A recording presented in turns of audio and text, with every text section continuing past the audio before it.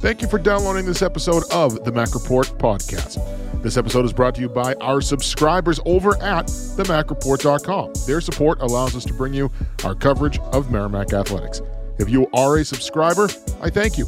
And if you're interested in becoming a subscriber and gaining access to all of our coverage, head on over to themacreport.com today and sign up. If you don't want to subscribe but still want to support us, please rate and review our podcast over on Apple Podcast. Once again, thank you to our subscribers for making our coverage possible. And now, on to this week's episode.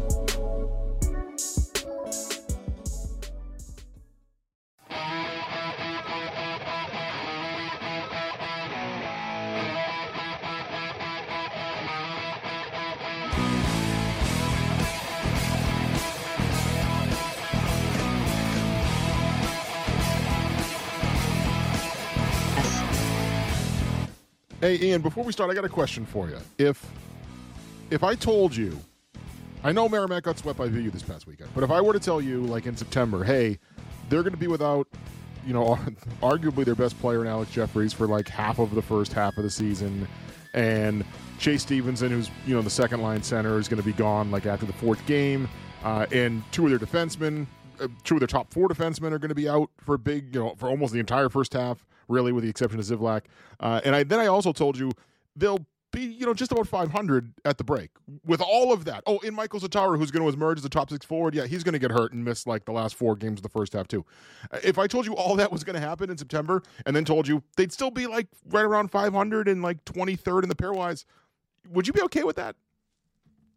Yeah, I'd probably turn around and tell you to go play a Powerball number or something like that, because you're incredibly lucky to be sitting at 500 with all they've had to go through. I mean, think about it. Think about it, right? You came out of camp and the word was immediately right out of the gate, okay, you're not going to have Alex Jeffries. Oh, okay. What is this team going to look like? And then you hear, okay. Back, by the way, only 1.5 per game. That's it. Just yeah, a point and a half pretty decent.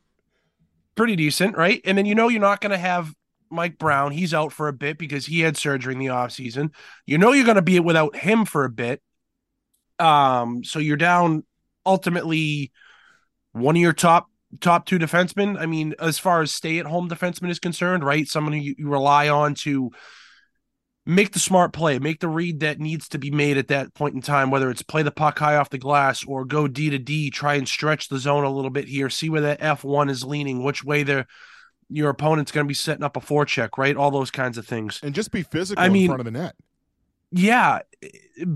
Box out guys, make it easier on your goaltenders to find loose pucks, track rebounds, and figure out where guys might be at different point in time. Yes, has it been frustrating after what this team went through last year to see them struggle here early on? But the speed bumps, Mike, it's just you're incredibly lucky to be sitting at 500. And I don't mean that incredibly lucky a look down kind of way. That's a good thing. This team is going to get healthier. You've got Alex Jeffries back. Mike Brown should be coming back, hopefully, the return of the year. You just got Ivan Zivlak back this past weekend. I know we'll talk about him and his performance on Saturday night for this team at BU. You're going to get Michael Zatara back, hopefully, sooner rather than later. So, I mean, there's things that this team has in front of them that they're heading in a positive direction. But like I said right off the jump, go play a Powerball number, because all the punches that this team's taken here through the first 2.5 months of the season, and to be 500 going into the Christmas break is it's a pretty good thing. Well, it's funny because the reason I bring it up is somebody who covers BU said to me today, I was having a separate conversation. They were like, well, it doesn't look like Merrimack is who we thought they were. And I said, well, yeah, in the sense that they haven't had their full team on the ice a single time, like not once in 15 games or 14 games, whatever it's been. If you mean it from that standpoint, they're not who we thought they were because the lineup they thought they were going to have in August has not been on the ice for a single game this year. Then yeah, I would agree. But once that lineup, which has the potential to all get back on the ice after the semester break, if they can get everybody healthy again, and everybody goes through injuries. I'm not trying to say it's like an excuse. Everybody gets banged up at points. Everybody goes through injuries. Not a lot of teams are without 3 4 top players from game 1. Because the injuries usually happen at some point over the course of the season. So, the fact that Zivlak is back, it sounds like Brown will be back after Christmas. I think Sataro, it sounds like he may be back after Christmas. There was at one point thought that Stevenson might be gone for the year. Now I think there's a glimmer of hope that he may be back after Christmas, or at some point anyway. So there's the potential, knock on wood, if no one else gets hurt, that coming out of the Christmas break, they may finally have the team on the ice that they thought they were going to have in August. And I think 2 things. They were successful last year and finished second in the league and went to the Hockey East title game in what is, in retrospect, a weaker Hockey East league. Hockey East was not as good as it is this year, as it was last year, that's for sure. But because of the fact that the league is so good this year in non-conference play and has, I think, 6 of the top 11 teams in the pairwise right now, they can stay at around 500 and stay in contention for an at-large bid. Minnesota Duluth did it last year up until the end of the year when they almost, they kind of faltered there at the end, finished 4 or 5 games below 500. But there was at one point that Minnesota Duluth was a 500 team in like February in the NCHC who would kill everybody last year. They were a 500 team when they were like 15th, 14th of the pairwise because their league was so good. So they're getting hurt in a sense this year because everybody. When I look at Merrimack, I think, look, I don't know that they necessarily got better than they were last year, and that's okay because they were really good last year, right? They brought a lot of guys back. They lost some guys. They replaced them with some freshmen. They had a couple transfers come in, but I think they're, on paper, they're about what they were last year. All the teams around them got a lot better. BC's way better. Maine's way better. UNH is way better. Providence is way better. So it hurts them in the league standings that they're going to have to compete against these teams, but the fact that those teams are in their league, if they can stay around 500 overall and avoid, don't lose to Stonehill on the 29th of December, 30th, 31st of December, whatever that is, then we're going to get to March and they're going to be in contention. I'm not predicting that they're going to make the NCAA tournament, okay? But they're going to be in the mix, which is pretty good, especially considering what they've been without in the first half. Yeah, I mean, I think the big thing, right, that you talked about is the whole argument from the Minnesota Duluth standpoint, right, from last year.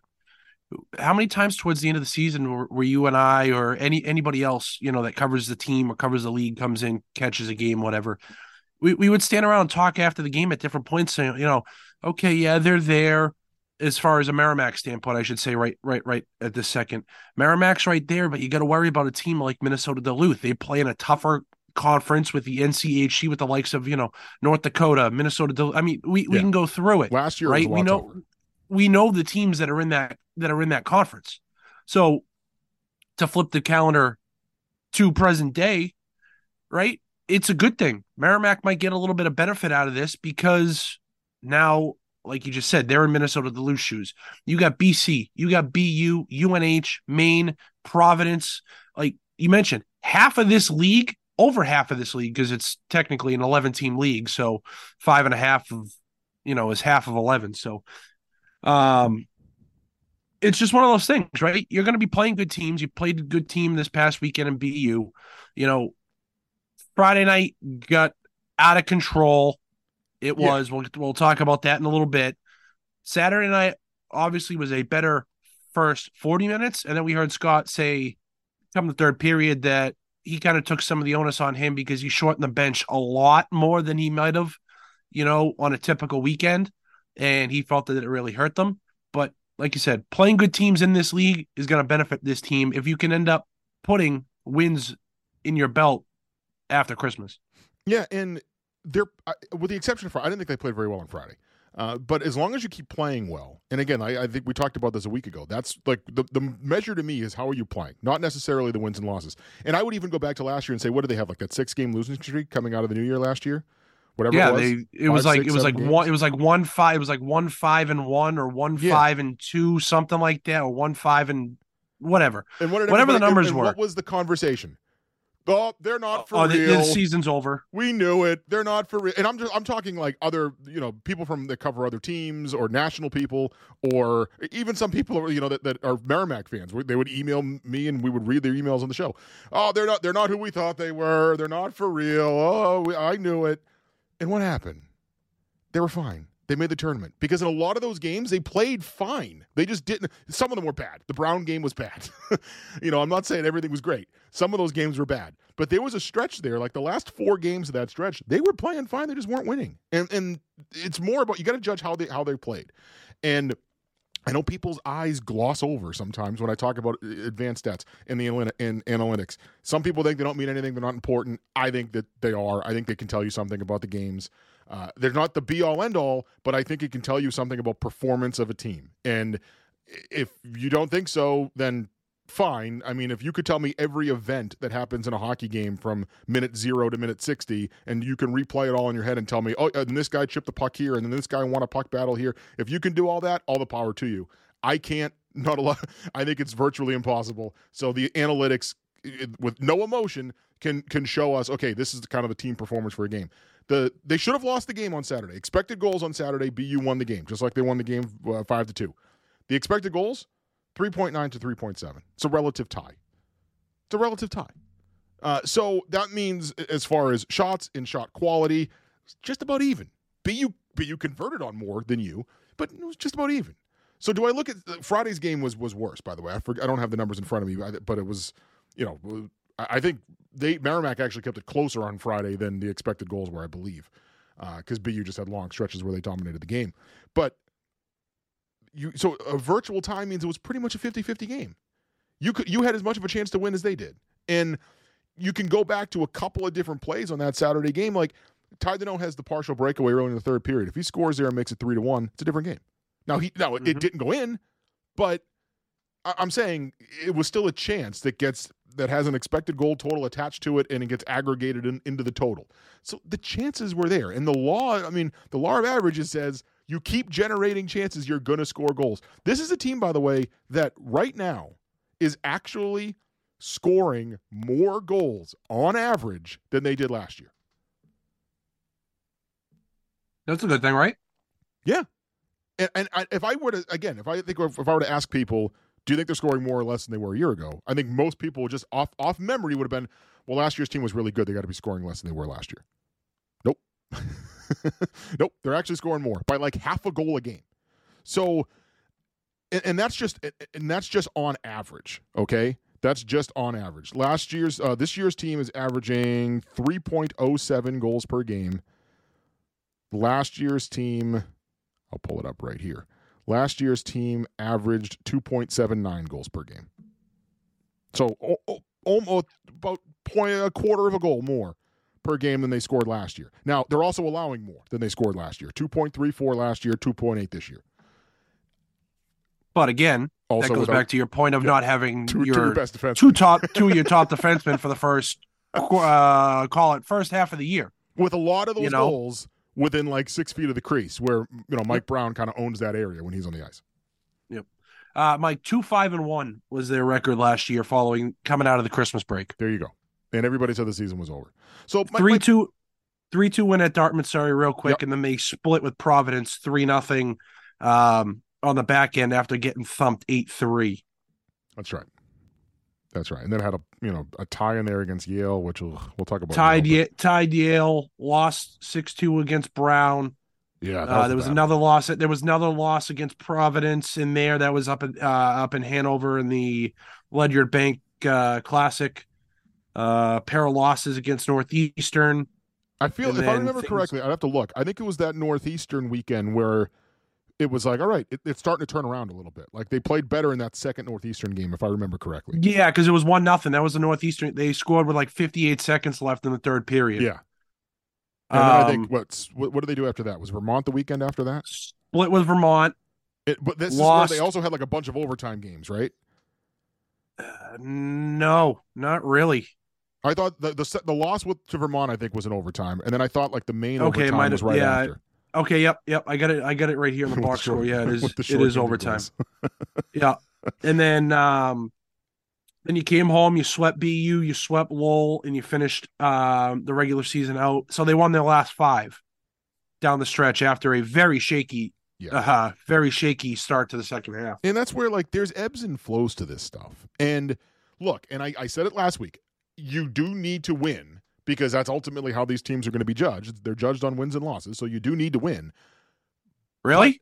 College Football Playoff Committee disagrees. Oh, that's a good point. Yeah, I don't know. Maybe it doesn't matter if you win. Yeah, sour subject for me. Let's chug along. Hey, anybody that complains about the pairwise, though, this is why we have it.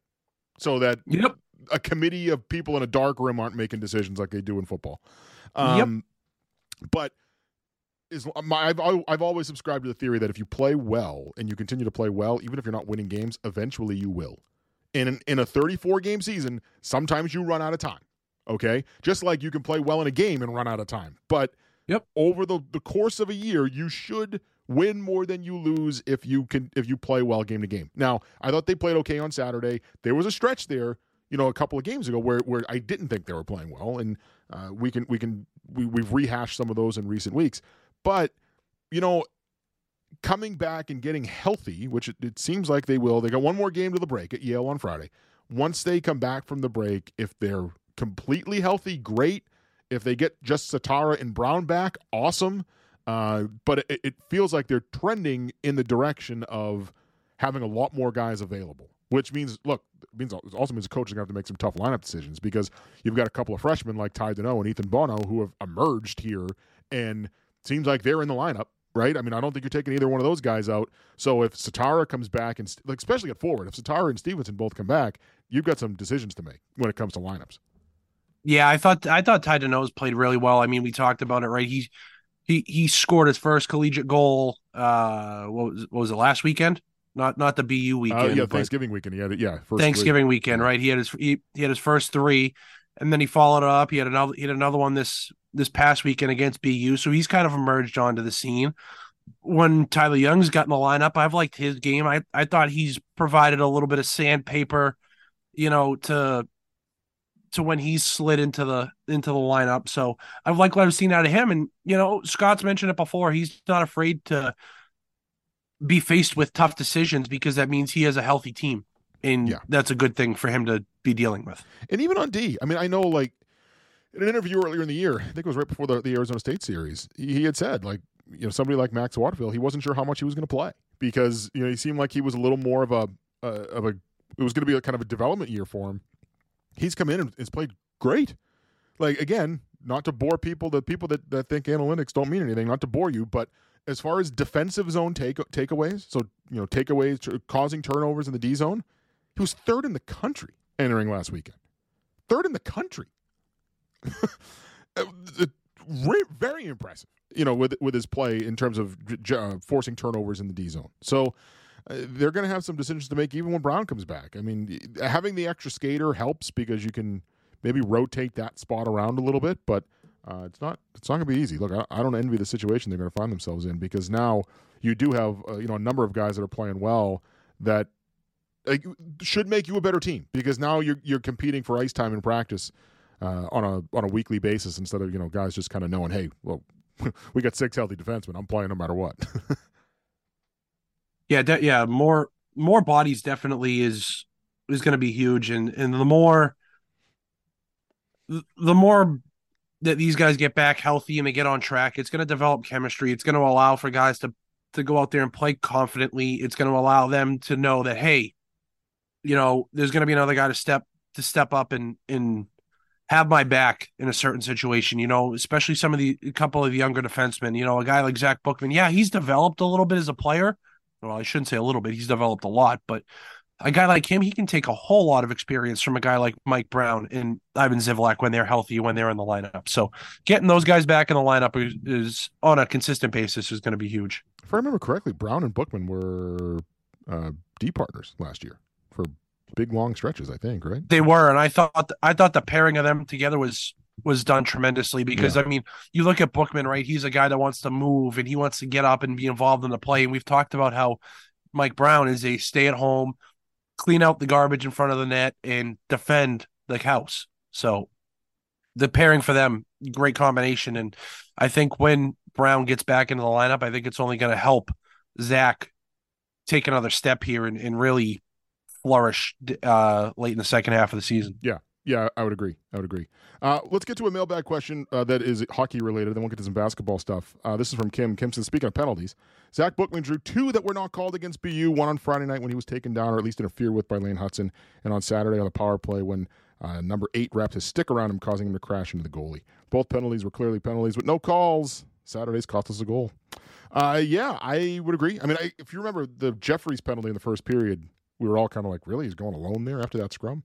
I think that was after you talking Saturday night? Yeah, that was after the Bookman play where he kind of got shoved into the net. So, yeah, those were – the officiating wasn't great, don't get me wrong, but there was also – Friday night was a debacle. We had 106 penalty minutes, 3 major penalties on Merrimack. We had, in the middle of the second period, four players, two Terriers and 2 Warriors at the same point in time got called for matching roughs following a skirmish. And then on top of that, they all got handed out 10-minute misconducts. Yeah. So it was a full-on party in the penalty box. I had 4 Terriers to my left. I had 4 Warriors to my right. And at one point, I actually had to turn to the BU guys because they were going back and forth amongst themselves with the officials and, trying to throw the chirps across the way to the guys on my right.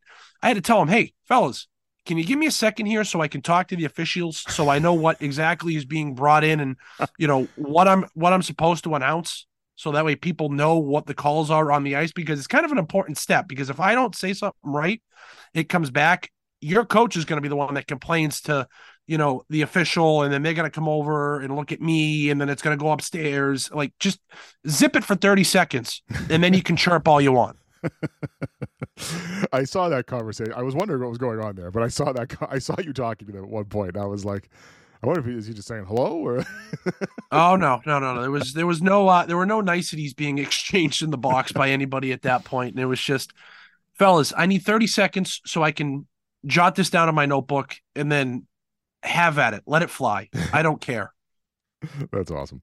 Moving on to actually, before we move on, Yale on Friday. You got to beat Yale.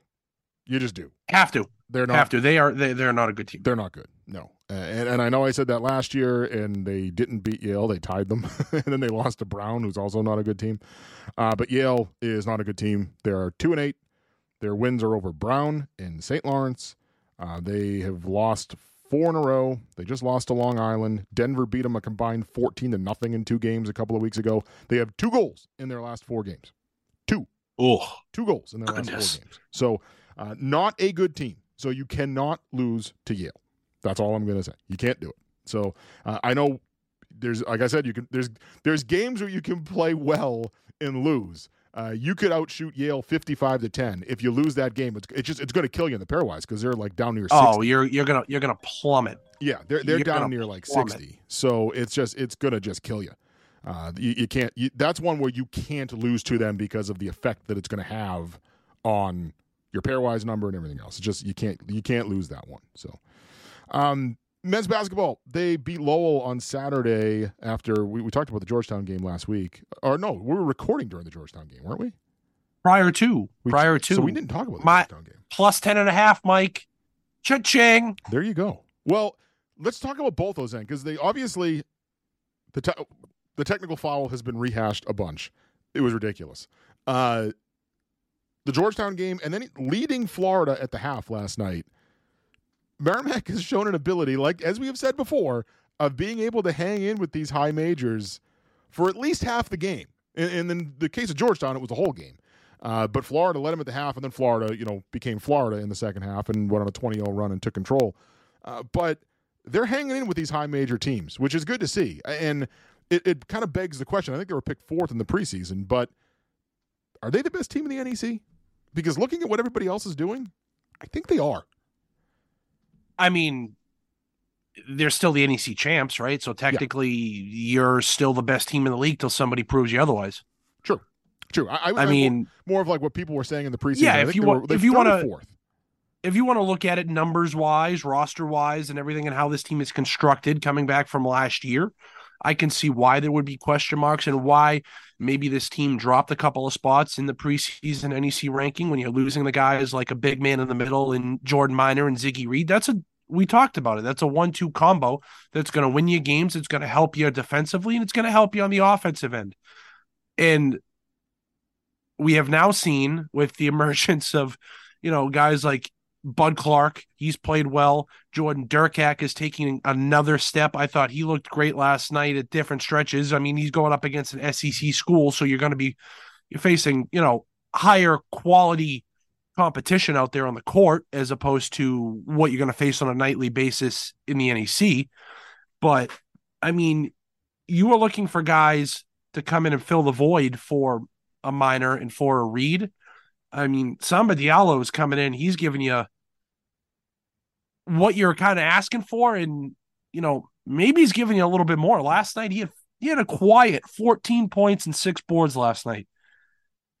I mean, he was 5 for 5 at the line, so he's a big man who can shoot free throws. That's always huge. Yeah, not generally a combination that goes together. So yeah. So I mean, Diallo and Durkak were your highest scorers last night. Both had 14. Bud Clark, he had an 11-point night.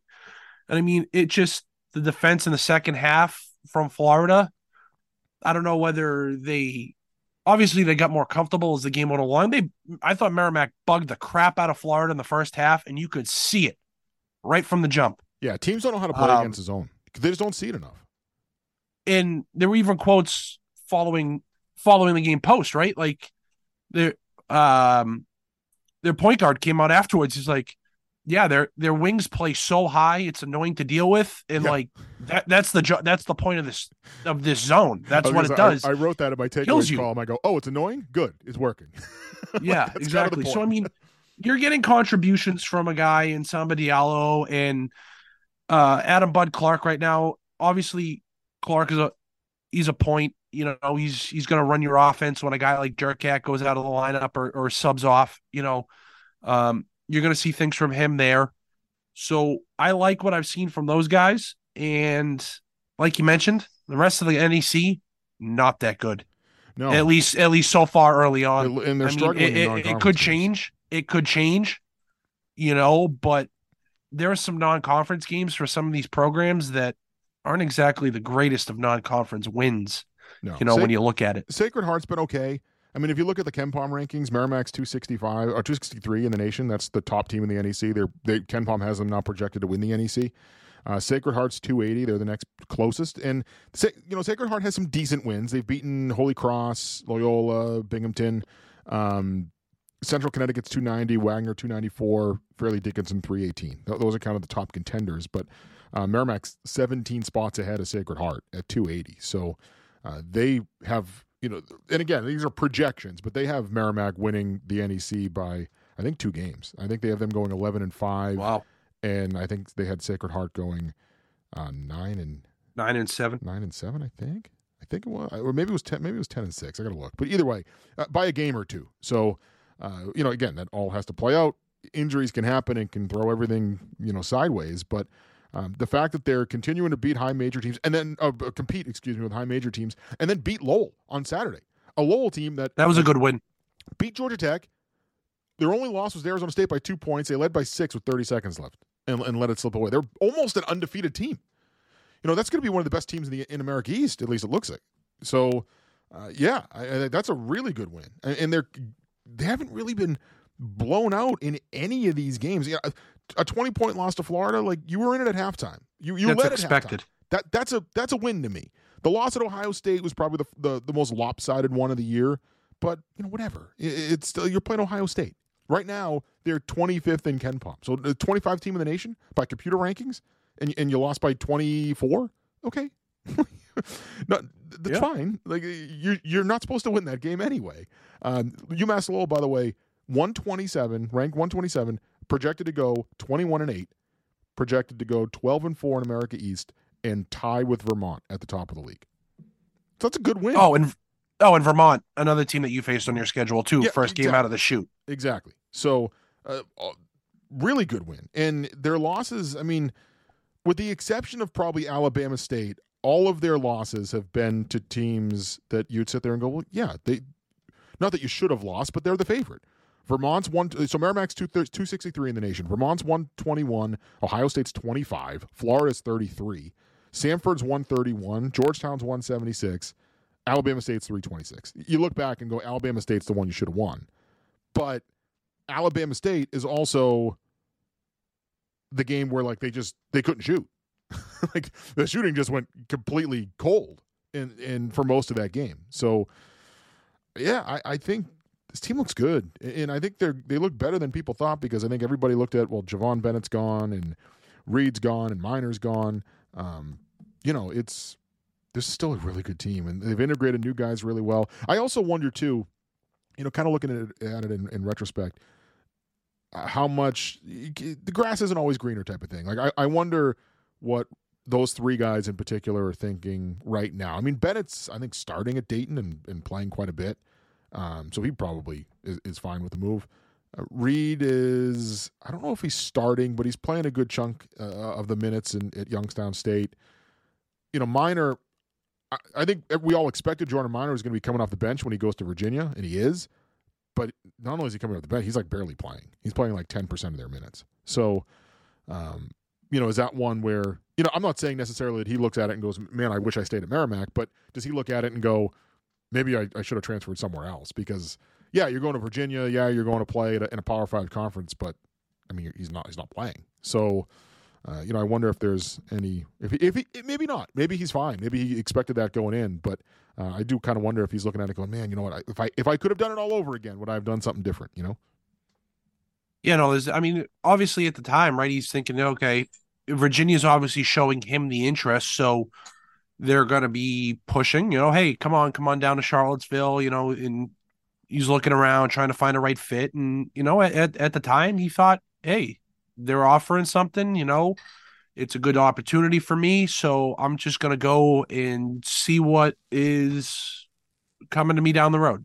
It's one of those things where it's easier to look back in hindsight and say, oh, shoot, I made the wrong decision. But at that point in time, he probably, and rightfully so, thought, I'm happy with my 4 years at Merrimack. Yeah. It's just time for me to go on and see a different part of the world. Yep. And then lastly, let's finish up here with a mailbag question for basketball. This one comes on Matt. Comes from Matt. Matt says, hey, what are the benefits of going to Ohio State and Florida and losing by 20 points? I don't get it. Why go out and play a game where you know you're going to lose? Does that really grow the brand? I heard you talking about recruiting with Joe Gallo, but that can't help recruiting if you're going to these places and losing by 20 points. Well, I mean, I think the first benefit, Ian, is somewhere there's a nice paycheck. Yeah, somewhere in the neighborhood of $100,000. Yeah, there's a really nice paycheck that comes along with going to take one on the chin from a Florida or Georgetown or Ohio State. Whenever you go to play those big schools. We don't have those contracts, but I'm guessing somewhere, based upon some of the ones that have become public through FOIA's requests, somewhere between $80,000 and $100,000 is why you take some of these games. Yep, it finances your program. That's reason number one. Yeah, it pays for all your hotel and travel when you're on the road in the conference for this year and potentially next year. It pays for salaries. I mean, if you're taking 4 games at $100,000 a pop, that's $400,000. That's a good chunk of your budget, I bet. Yep.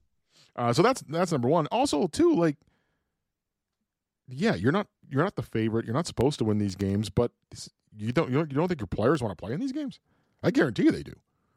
You're telling me that if so hypothetically here, let's put Matt in a situation here, right, where he's on the roster with Coach Gallo, right? He's on the roster. You're telling me he gets recruited, or he's in the process of being recruited, and Coach Gallo shows up to his house and sits down in the kitchen with his mother, his father, sister, whatever the situation may be. Hey, we want you to come to Merrimack. Guess where we're heading next year? We're heading to Cameron Indoor Stadium to take on Duke University. Yeah.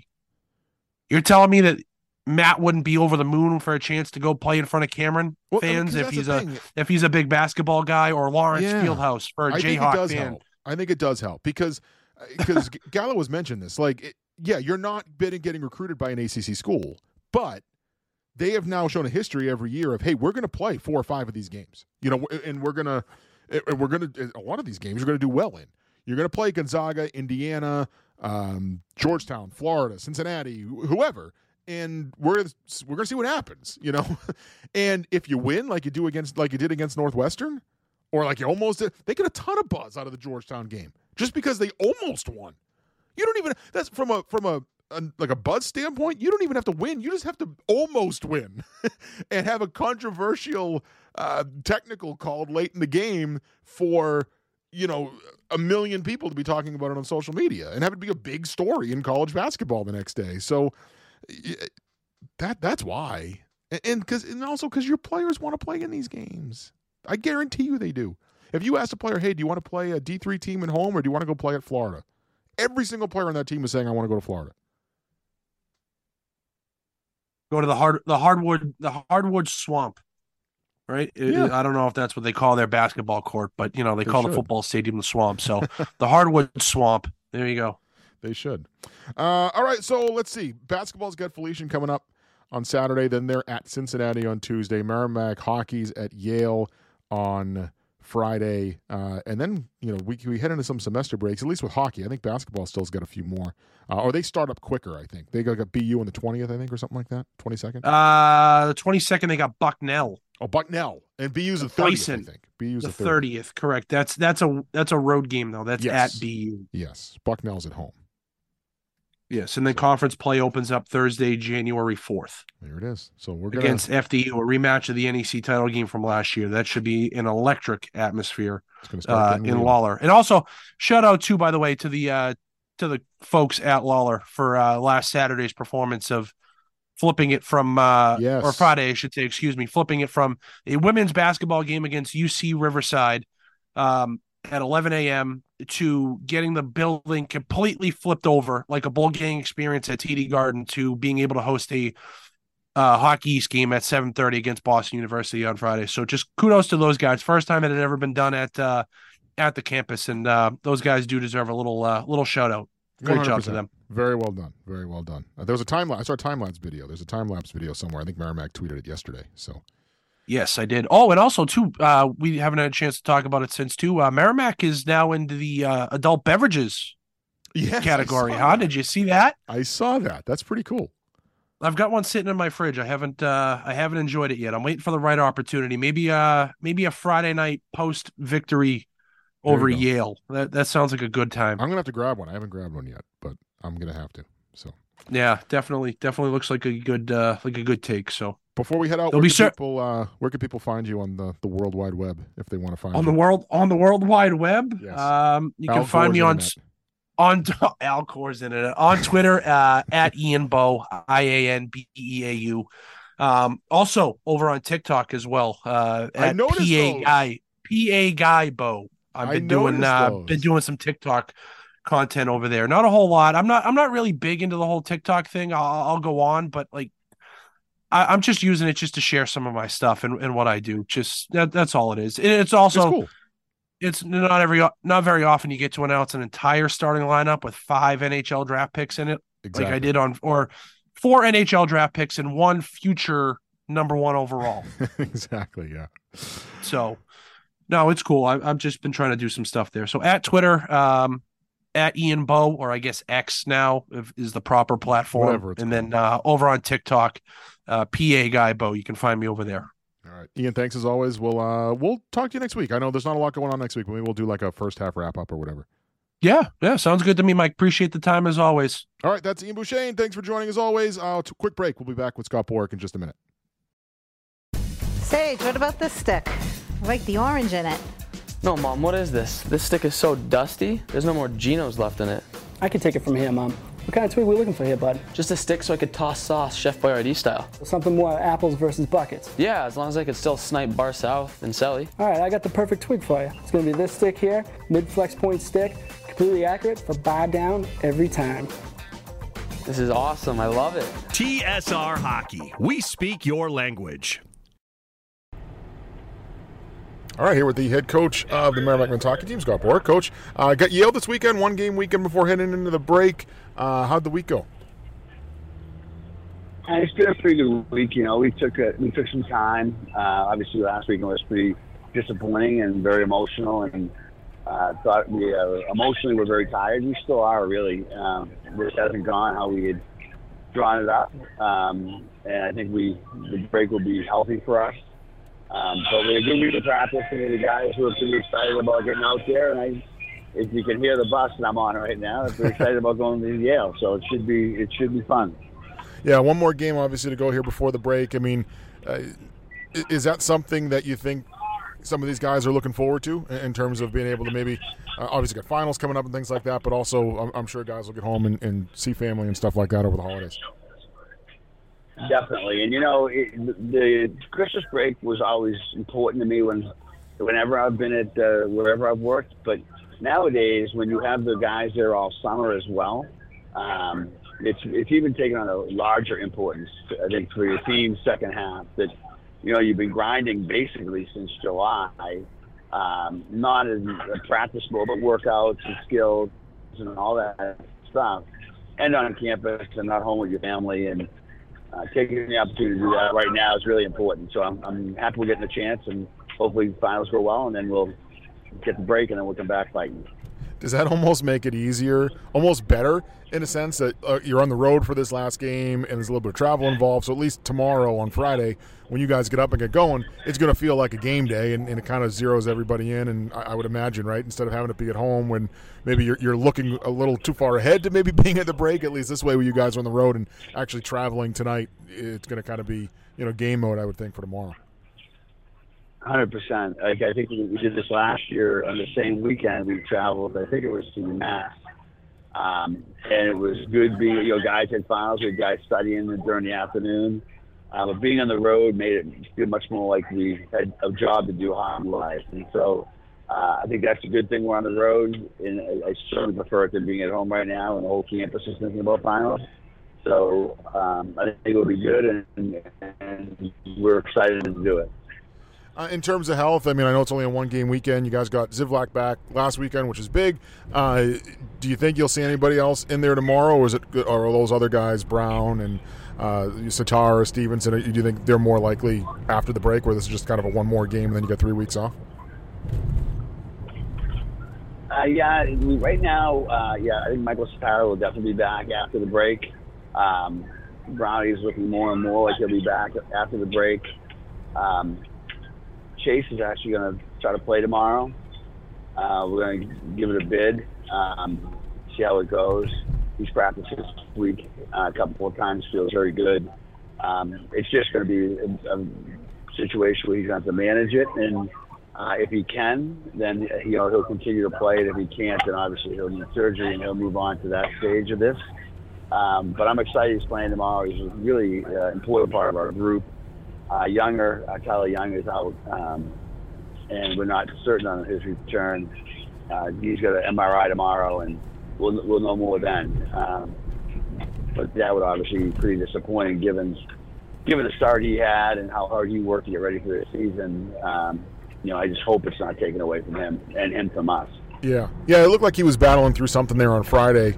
I was almost a little surprised to see him in there on Saturday, because it looked like he was battling through some stuff. I think he took a hit in front of the bench, and it just felt like he was kind of battling through some stuff there on Friday night, but kind of gutted it out. And with Stevenson, too, I mean, the fact that I know it's only a couple years old, it's still fairly new, though. The fact that you get that extra skater, does that make it easier to do that with a guy like him, where you're not counting on him to take a regular shift? I mean, if he's in there and you've got that extra skater spot, if you're going to get through a situation and he needs a shift off or can't go, you've got someone else you can go to. I would imagine it makes it this may not be an opportunity he would have had under the old rules, where you didn't have that extra player that could dress.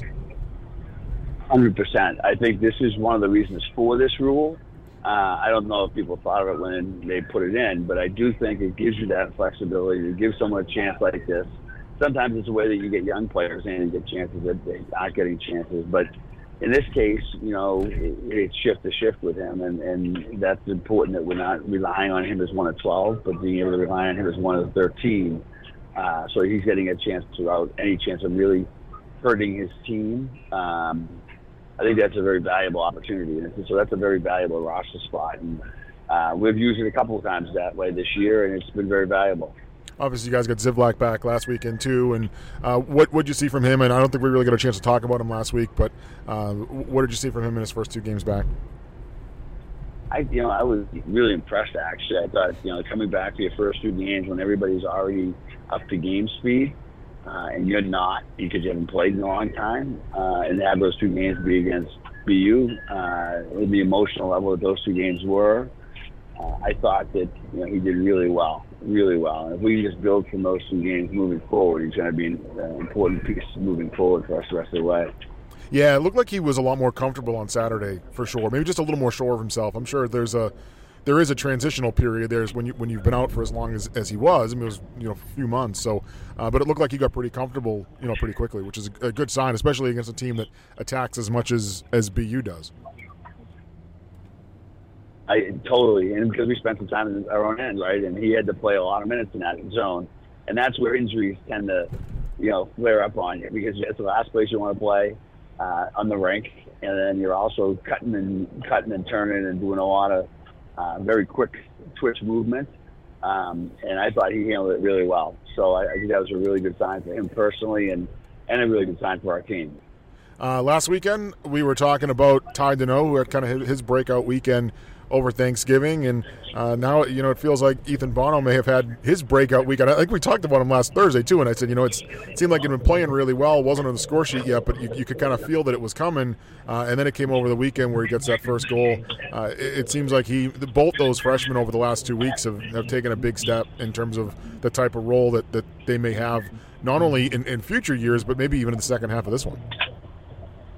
No question. I think that we're looking at the 2 guys who I believe, we're going to lose a lot this year, right? Older players, impactful players who have made done a lot for the program, and losing those guys will be difficult. But the 2 players we're talking about certainly have shown to me, and I think to their teammates, that they can step into those roles and carry that gauntlet forward, and it's great to see. When young freshmen have that kind of an impact on the game, that's really positive, not only for their future, but for the teams.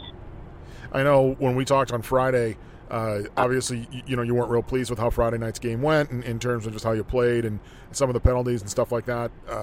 Didn't really get a chance to ask you on Saturday, I don't think. But how important do you think was it to have that type of response on Saturday? And it wasn't the result you wanted, I get that, but still, just in terms of the way the game was played and to face some adversity in that game early, giving up a goal 23 seconds in, the penalty trouble that happened on Friday, you give up a goal early like that, it kind of feels like the snowball's rolling downhill. It can almost lead to that type of game, but to avoid that stuff and then actually end up, getting the lead at one point as well, I think showed a lot about the group in terms of how they handled that whole situation, bouncing back from Friday and doing so in a game where you guys gave up a goal so early. No, I agree. I thought that was a really, and I said that to our captains. I said, hey, we made progress. It wasn't the progress we wanted to make. We didn't get the W, which is why we came here, but we made progress as a team. Because we played the game the right way, gave ourselves a chance to win, didn't get in our own way, did some nice things, and ironically, watching the film was difficult because we gave up those 4 goals or 3 goals in the third period. I don't count the open netter, right? So, but the other 3, 2 of them, we just turned pucks over in the wrong area of the rink. Yeah. And I really felt that if we hadn't given them, because they weren't getting opportunities, but we just gave them those 2, and that's, we found a way to lose the game, and that's disappointing. But I think that our team made a nice step going from Friday to Saturday, and now as we head into the second half after tomorrow night, we need to understand that every weekend is going to carry that same importance, that same emotional level, and we have to respond to it appropriately and maturely. Speaking of tomorrow night, you guys are heading down to Yale. You're going to play Yale. First time down there since 2013 that Merrimack has traveled down to Yale. Obviously, you guys played them last year too, and they're kind of in a similar spot to where they were a year ago in terms of, they're not real high up in the pairwise, have had some struggles. But, last year we remember that game didn't go the way you guys wanted it to go that weekend against Yale and Brown. So is that kind of in the back of the head a little bit in terms of even the players being like, hey, you can't take anything for granted. This is still a team that competes hard and can beat you if you don't bring your best. And on top of that, you got to be in their rank. And Yeah. You've been to the Yale Whale. It's not an easy place to play. And you'll be there, and you'll have someone else's officials, which usually leads to an extra power play or two for the home team. And we are gonna have to deal with it. And I brought that up today. So last year we went into that Yale game. I don't know, we were the third or fourth in the country at the time, and we had to scratch and claw just to tie the game. And they outcompeted us, I thought, and they worked their tail off. And we got to be ready for that kind of a game, because I've watched their games, even their Denver games, where they, unfortunately got blown out. They just didn't have the skill to stay with that team, but their work ethic in those games was outstanding. Watching their game against Quinnipiac, their work ethic was outstanding, and LIU. So this is a team that's going to make you earn every inch of ice you're going to get, and we got to be prepared to earn that. One game weekend. I know it's not till tomorrow. Maybe this decision will be made later. But any idea what you're going to do with the goaltenders this weekend, or it's just the one game? Honestly, not yet. I've actually thought of some really bizarre things, like maybe splitting them. I don't know. It's funny. In some ways, I think that wouldn't be a bad idea. Get them both ice before they go on break. The opportunity to get some game ice is important. Our next game is into, almost 20 days away. And that's a long break between games for a goaltender. It's a long break between games for anyone, but for the goalies especially. So I got to we'll get down there, we'll practice tomorrow morning, we'll have a conversation and, make a decision then. But I'm kind of putting that decision out of my mind. Thanks for bringing it up. It seems like it's. I mean, it was the same thing last year. I mean, they're both guys are playing well to the point where, I mean, look, it's a good problem to have, right? But both guys are playing well to the point where, like, it's a difficult decision trying to figure out who's going to play, because they both are playing well enough to play. They both are, and we've put them in some difficult situations with our own lack of attention to detail defensively on occasion. But as they know, like, their job is, that they don't call them catches, they call them saves. And that means you make a save. And you need to make one more save than the other guy. And, hey, we lost both games last week, and I thought they both played very well, but we lost both games. So we're searching for the winning formula, and to get someone in there who's going to, make one more save and give us a better chance to actually go over the hump and win that game. And I think they've both played well. We need one of them to play great. All right, Coach. Well, hey, best of luck this weekend. Maybe next week we'll do kind of a first half recap and kind of look back, but certainly good luck this weekend as you guys close out the first half. I appreciate that. That'd be great to do. Just let me know when. All right, that is the head coach of the Warriors, Scott Borek. We'll be back in just a second. I'm Cole Caulfield, and I played college hockey. I'm Adam Fox, and I played college hockey. I'm Jake Gensel, and I played college hockey. I'm Johnny Gaudreau, and I played college hockey.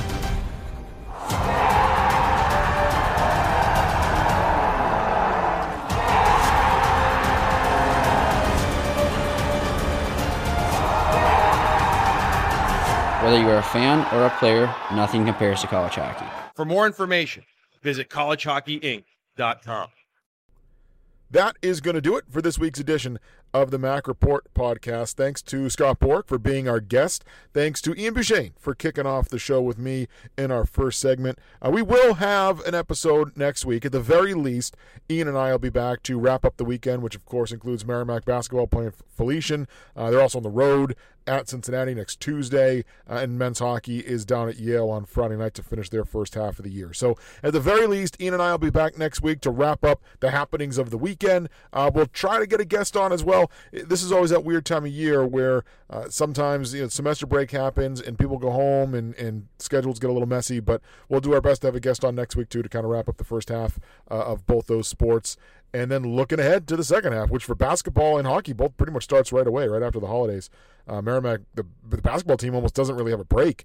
They play Bucknell on the 22nd of December, and then hockey gets going again on the 29th down on the road against Brown. And then their first home game's back on the 31st against Stonehill. So that's going to do it for this week's edition of the show. Thanks to everybody for listening. Thanks for downloading the show.